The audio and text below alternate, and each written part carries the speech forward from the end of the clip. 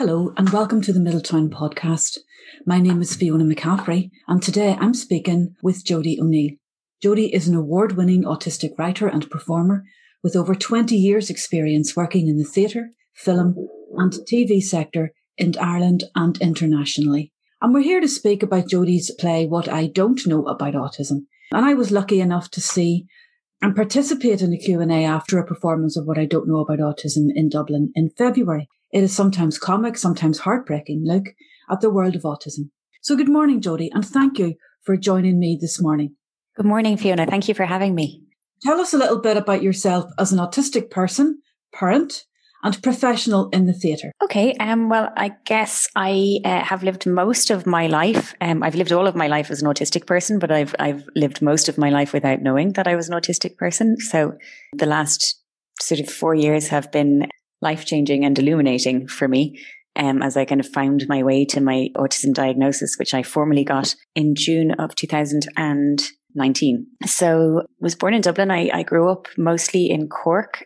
I think that I grew up in a family where my dad had grown up in Liverpool, my mum had grown up in Walkinstown, and we moved to an island called Cove in the south of Ireland. And we were blow-ins. And, you know, as blow-ins on an island with a very kind of insular attitude at that time in the 1980s, we kind of remained blow-ins, but we became part of like a community of Dutch people, English people, French, German, people who were working for Irish Steel and for various like IFI and Pfizer were all bringing in international workers at that time.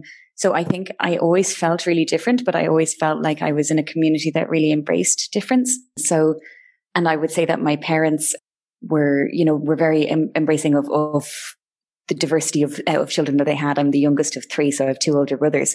And we were all really different and we all had very particular interests. But I think we were very fortunate to find our way into a family where that was embraced rather than our parents feeling like, you know, oh, she's too much into ballet, we better get her playing hockey.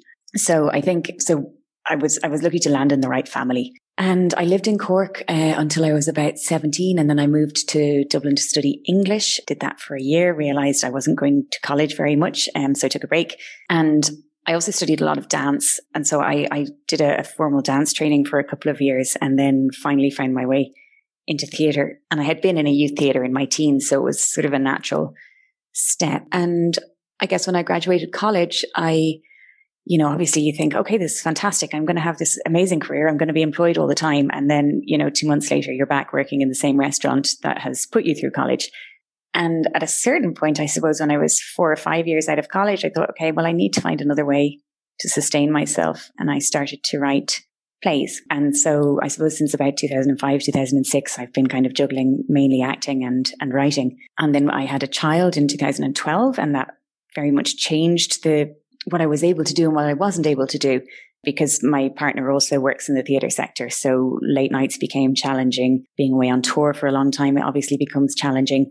And as time went by, we realized that we also were raising a child who had very particular needs and needed me to be around. So I kind of stopped making theatre for a couple of years, and I worked in soap opera because I could do that from home very easily and kind of work it around our own schedule at home. And then in 2016, when my son was diagnosed with autism, we were told we should get an ABA therapist and we should get him into early intervention and we should make him normal as quickly as we could.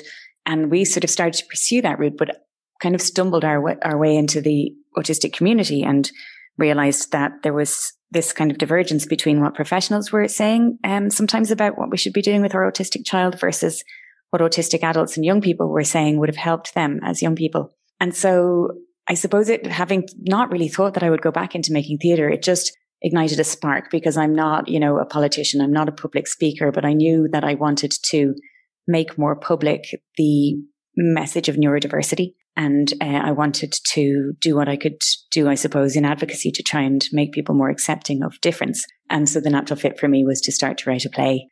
And the play that I set out to write was a completely different play from the one that I actually ended up writing, but I think landed on the right one in the end. Jody, I have to ask, what was the play that you thought you were going to write? Oh yeah, I might still write it. So the play that I thought I was going to write was about a world where genetic anomaly has been annihilated and you grow your baby in a pod And so you choose, you get kind of matched to a partner who matches your genetic specifications and who's going to be a good match for you. And then you choose your baby and you get your baby grown and your baby is handed to you. But what they realize is that innovation has stopped. So and in the midst of this is a couple who decide, okay, we're going to do this our own way and we're just going to have a baby and see what happens. So it was a sort of sci-fi, and, you know, I think actually it could work really well as a TV series, but it wasn't. I wanted it to be really well researched. But what happened was the research was so fascinating that, and every time I talked to somebody about the research, they would be, you know, it was new for them. So in the end, the play became a compilation of my research instead of, you know, something with a beginning to end narrative as I had originally thought I would create.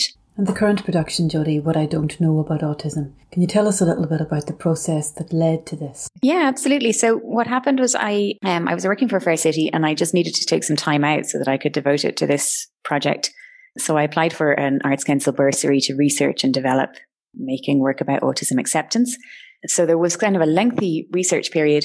But during the research period, every so often I would write a scene and I would think, okay, well, that's just a way of me logging my research in kind of dramatic form. But then after a while, I realized, I have quite a lot of scenes now, and maybe this is the play that I'm going to write. And so we received some funding from the Abbey to do a development week. And I really thought, okay, we'll just test out these scenes, see how they fit together, see if they hang together in any way. I had met Eleanor Walsh at the very start of my research process. She had worked with our set designer, Maeve, actually.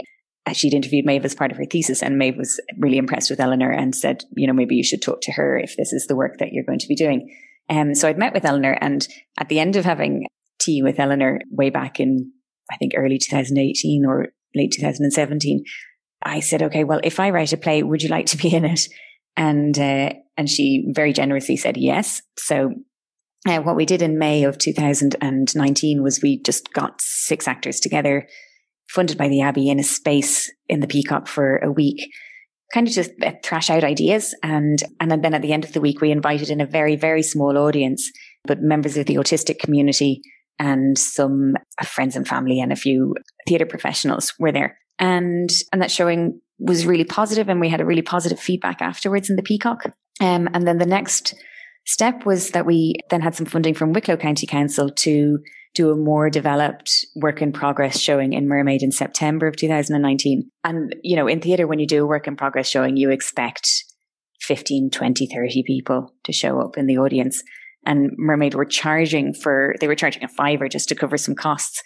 And I thought, you know, okay, well, maybe, you know, if they're charging a £5, maybe we'll get 20. But that showing booked out, and there was a demand for tickets for it. So I suppose at that stage we knew, okay, we're on the right track, and we had secured funding from the Arts Council for a full production. So we went into rehearsals in around about this time last year. Actually, we were in our first 2 weeks of rehearsals, kind of adapted the rehearsal process to suit all our needs as a cast, I suppose, and also to allow some time in between the rehearsal blocks for the script to develop. Because for me, a lot of processing happens not in the room, but in the downtime in between. So we spaced out our rehearsal process. We worked shorter days. And then we premiered in the first week of February of this year. It seems like a different year, but of this year in the Peacock. And then we went on to travel to the Everyman and Mermaid again. Jody, as you've said, the cast is a mixture of autistic and non-autistic actors. What were you looking for in your cast? That's a really good question, Fiona. What happened was that I thought at the beginning that casting was going to be really challenging. I always knew that it was going to be a mix of autistic and non-autistic actors. I think I didn't always know that I was going to be in it, but then when I kind of wrote something that I realized there was going to be a lot of questions around and we were going to make the space for questioning, I also didn't want to dump a bunch of actors into something that I wasn't there to take responsibility for. So that was kind of the decision to be in it myself, was to be there to kind of represent, okay, if there was a night where somebody in the audience really disagreed with the material, that I'm not leaving the actors on their own to answer for what I've written. But in terms of the other actors, the more challenging thing was to find the non-autistic actors, because the autistic actors just presented themselves. So I had, as part of my research in the very, very early stages, I sent out questionnaires to both parents or carers of autistic people and also to self-advocates. There were 2 different questionnaires. And one of the upshots of that, I mean, I got some amazing material and responses back, but I also got a message on Facebook from somebody called Jason Murray, who was saying, I hear you're doing a play about autism. I have these qualifications in drama. I'm autistic. Can I audition for it? And it was one of those messages where you go, okay, look, that's brilliant. It's probably not going to pan out, but I'll get back to you and we'll see. And, I don't have any funding yet and haven't written the play. And then, so when we did get to the stage where we had actually written the play, Jason came up from Wexford to audition and walked in and was just absolutely perfect and open and sensitive and engaged and talented. And so, and we also, I guess because we had the luxury of these development weeks, we didn't have to cast straight out of an audition process. So we could say, do you want to come and work with us for a week? And at the end of that week, if you don't like working with us, that's absolutely fine. And, we can make a call on whether this is the right fit for the production. But everybody who worked with us was the right fit. And then Shay Croke, who was another actor in the show, started at KCAT in Callan as a visual artist, but then has also done their drama program. And because Donal and Maeve, who worked on the show, Donal directed the show and Maeve was our set designer and costume designer. They both work regularly at KCAT. They said, look, will you come down and meet Shay? And again, Shay read some of the text and we had a chat and I just went, okay, this is probably going to work. But it's a different experience for him coming to work in Dublin city centre. And he lives normally in rural Tipperary and, works out of Callan, which is quite a small town. So again, it was trial and error. We talked to Shay's parents, said, let's just try a week and then let's try the second week. And then at that stage, Shay, it was really clear that he wanted to do the show. But in terms of then casting the non-autistic actors, what we needed, I suppose, were people who were really open and people for whom the process wasn't going to be necessarily wholly about them. So what we knew was that we were making something new, and like obviously people and actors can be insecure.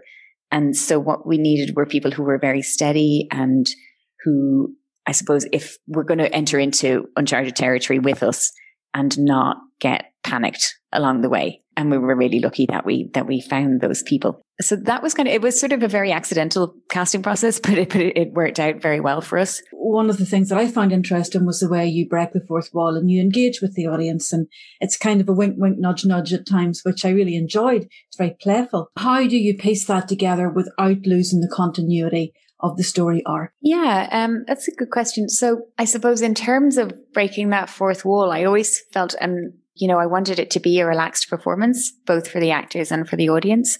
So I didn't want it to have the normal rules of a theatre performance where, everybody come in and be quiet and we'll pretend that you're not there. And I wanted it to be a genuine engagement and a genuine dialogue between the performers and the audience. And the performers were incredibly brave because we didn't know how that was going to go, but they were up for trying it. And audiences were as well really engaged and really generous. In terms of structuring it, I worked with a dramaturg at the Abbey called Louise Stevens, gave me an incredible note really early on in terms of the piece. And so she had read it and the scenes, were more or less all there, but they were in a different order. And there might have been one or two missing maybe. And she said, maybe see if you can track the journey of emotions through the play. So track the journey of joy throughout the play, track the journey of sadness. And so what we ended up with was, rather than trying to structure it in terms of beginning, middle, end, structuring it in terms of, okay, the play starts in, we're just in a conversation with the audience. It's extremely relaxed. It's extremely casual. It gets quite dark, quite fast. And then it's sort of, it's teetering between comedy and darkness a lot. But then once it really pulls, once it goes to the darkest point of the play, after that, it doesn't go back there. So it sort of pulls out so that we come out in a kind of a positive. So it wasn't about, I suppose, narratively taking the audience on a journey so much as sort of emotionally trying to keep people with us over the course of it. Does that make sense? It does make sense, yes. Do you have any influences on your work, Jody?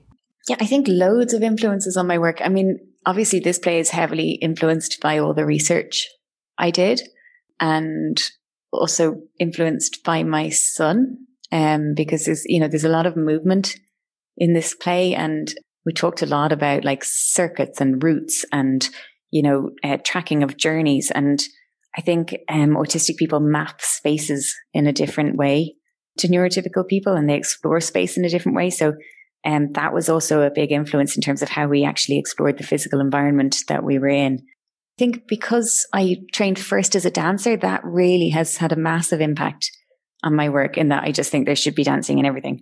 But I would be a massive fan of artists like Michael Keegan-Dolan, or the Schaubühne in Berlin, where there's kind of a playfulness and an exploration of not just text and not just cerebral teasing out of issues on a stage, but an actual, more sort of gutsy, full-bodied presence.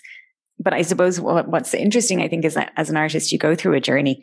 And because I think my journey is quite particular because I didn't know I was autistic. And so I spent the first 9 years of my life really trying not to fit in. And then from 10 until I would say 25, 30 even, desperately trying to fit in. And that really then it kind of influenced my work as an artist, because I was trying to make the work that I thought other people wanted to see, and that I was trying to fit into the box that I thought that I should fit into. Whereas as I've learned more about myself and realized why it is that I don't fit into those boxes, I think my work, is still influenced, obviously, because we're the product of everything that we experience every day, but is actually more uniquely my own, and probably the better for it. In relation to research, Jody, how did you decide what to keep in and what to leave out of the play? It is vast, yeah. And I suppose really all we could do was kind of present a pick and mix of the research that I had done. And I think I generally did it quite intuitively, in that, I would read a lot, I would take a break, and then I would see, okay, what's going to come up? And the stuff that came up was the stuff that came up. And obviously there was tons that I did want to explore, and there's still stuff that I would like to explore. I suppose it was about seeing, we had those development periods where we could test out how stuff landed as well with audiences, and to see, okay, well, actually now this bit, and again, Louise Stevens came into this as dramaturg, was that she would be able to say, actually, I think that's repetition, because I think you've already made that point here. And then sometimes you needed to make the point a number of times, because it's just important that people really hear it. And in a sense, I did worry. I mean, a lot of people said during the development of there's too much in it, and actually you're writing too many different plays at the one time. But I suppose structurally and in terms of the experience, I wanted the audience to feel a little bit of what it is like to be autistic in a world that's not necessarily built to meet your needs. And the reality is that there is an awful lot of visual, sensory, textural, sonic information coming at you from all sides all the time. And so I thought, you know what? I'm not that worried if people feel a bit overloaded. That's okay. Obviously, I don't want to distress the audience, but if there's too much information, well, yeah, there's too much information, because this is an autistic play and this is how, it feels it needs to be for this particular production. Jody, not to give away too much about the play, but there are difficult scenes and there are dark scenes. And I note that in one of the most difficult scenes, you chose to play that yourself. Could you tell us a little bit more about those decisions and those scenes? So I found it okay. I mean, I think, so in a sense, the audience coming in, they don't know what they're about to see. Whereas as writer, I have the control to choose what I am or am not putting in. So in a sense, I suppose my more emotional process was through the research. So, and that was heavy and impactful and emotional. But in fact, actually writing it is a way of processing those emotions. So by the time the material is on stage in the play, we've rehearsed it a bunch of times. I played that part because in conversation with Donald, the director, he thought it was the right choice. But I suppose I also knew that it was going to be a potentially problematic time of the play, or potentially emotional or potentially provocative time. And again, I didn't want to put it on another actor to have to say those words. So I felt it was the right decision. But I think, as an actor, everybody has different ways of protecting themselves. And there is a certain amount of, obviously you're present in the moment on the stage, but there's always an awareness of these are lines and you've said them before. And yeah, it's depicting something that's absolutely horrific, but it's in a safe form. It's scripted and it has a structure and a beginning and a middle and an end. So it's not going to, it's not like an emotional experience where you don't know where it's going to end. So my final question, Jody, is what's next? So again, I can't give a complete spoiler alert, but what's next is that we have recently learned that we have funding to produce the show again in 2021. So that's really exciting. And we'll have more news on that over the coming months as we just firm up the details of the production. But in the meantime, I also have been I have some funding to research and develop making work specifically about female autism. And so that's again been I'm in the midst of the research process at the moment, and I haven't written that much.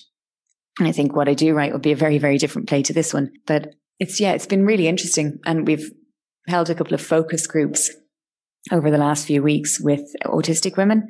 And having that shared space, albeit over Zoom, has been an extraordinary privilege. And to hear people's experiences and people from around the world who mostly grew up, at least until their 20s, not realizing why they felt different, not realizing that they were autistic. And so I'm not exactly sure what's going to come of that, but there will be a script, and then I'll have to see about getting funding for that. And then in the meantime, I'm working with my partner, who's a sound designer. We've gotten some development funding from the Dublin Theatre Festival to make a piece, or to start making a piece called Seaside Conversations. Because one of the things that I noticed about the pandemic was the invisibility of disability service users. So who would have lost their day services at the very beginning of the pandemic for a period of time, but many of whom would have compromised immune systems. And I just became aware of how little their voices were included in the conversation, in the media, in what we were digesting about COVID-19. And so essentially what we're proposing to do is we live in Bray in County Wicklow, so we have the sea very near us, and we can meet service users and their support workers very safely at the seaside.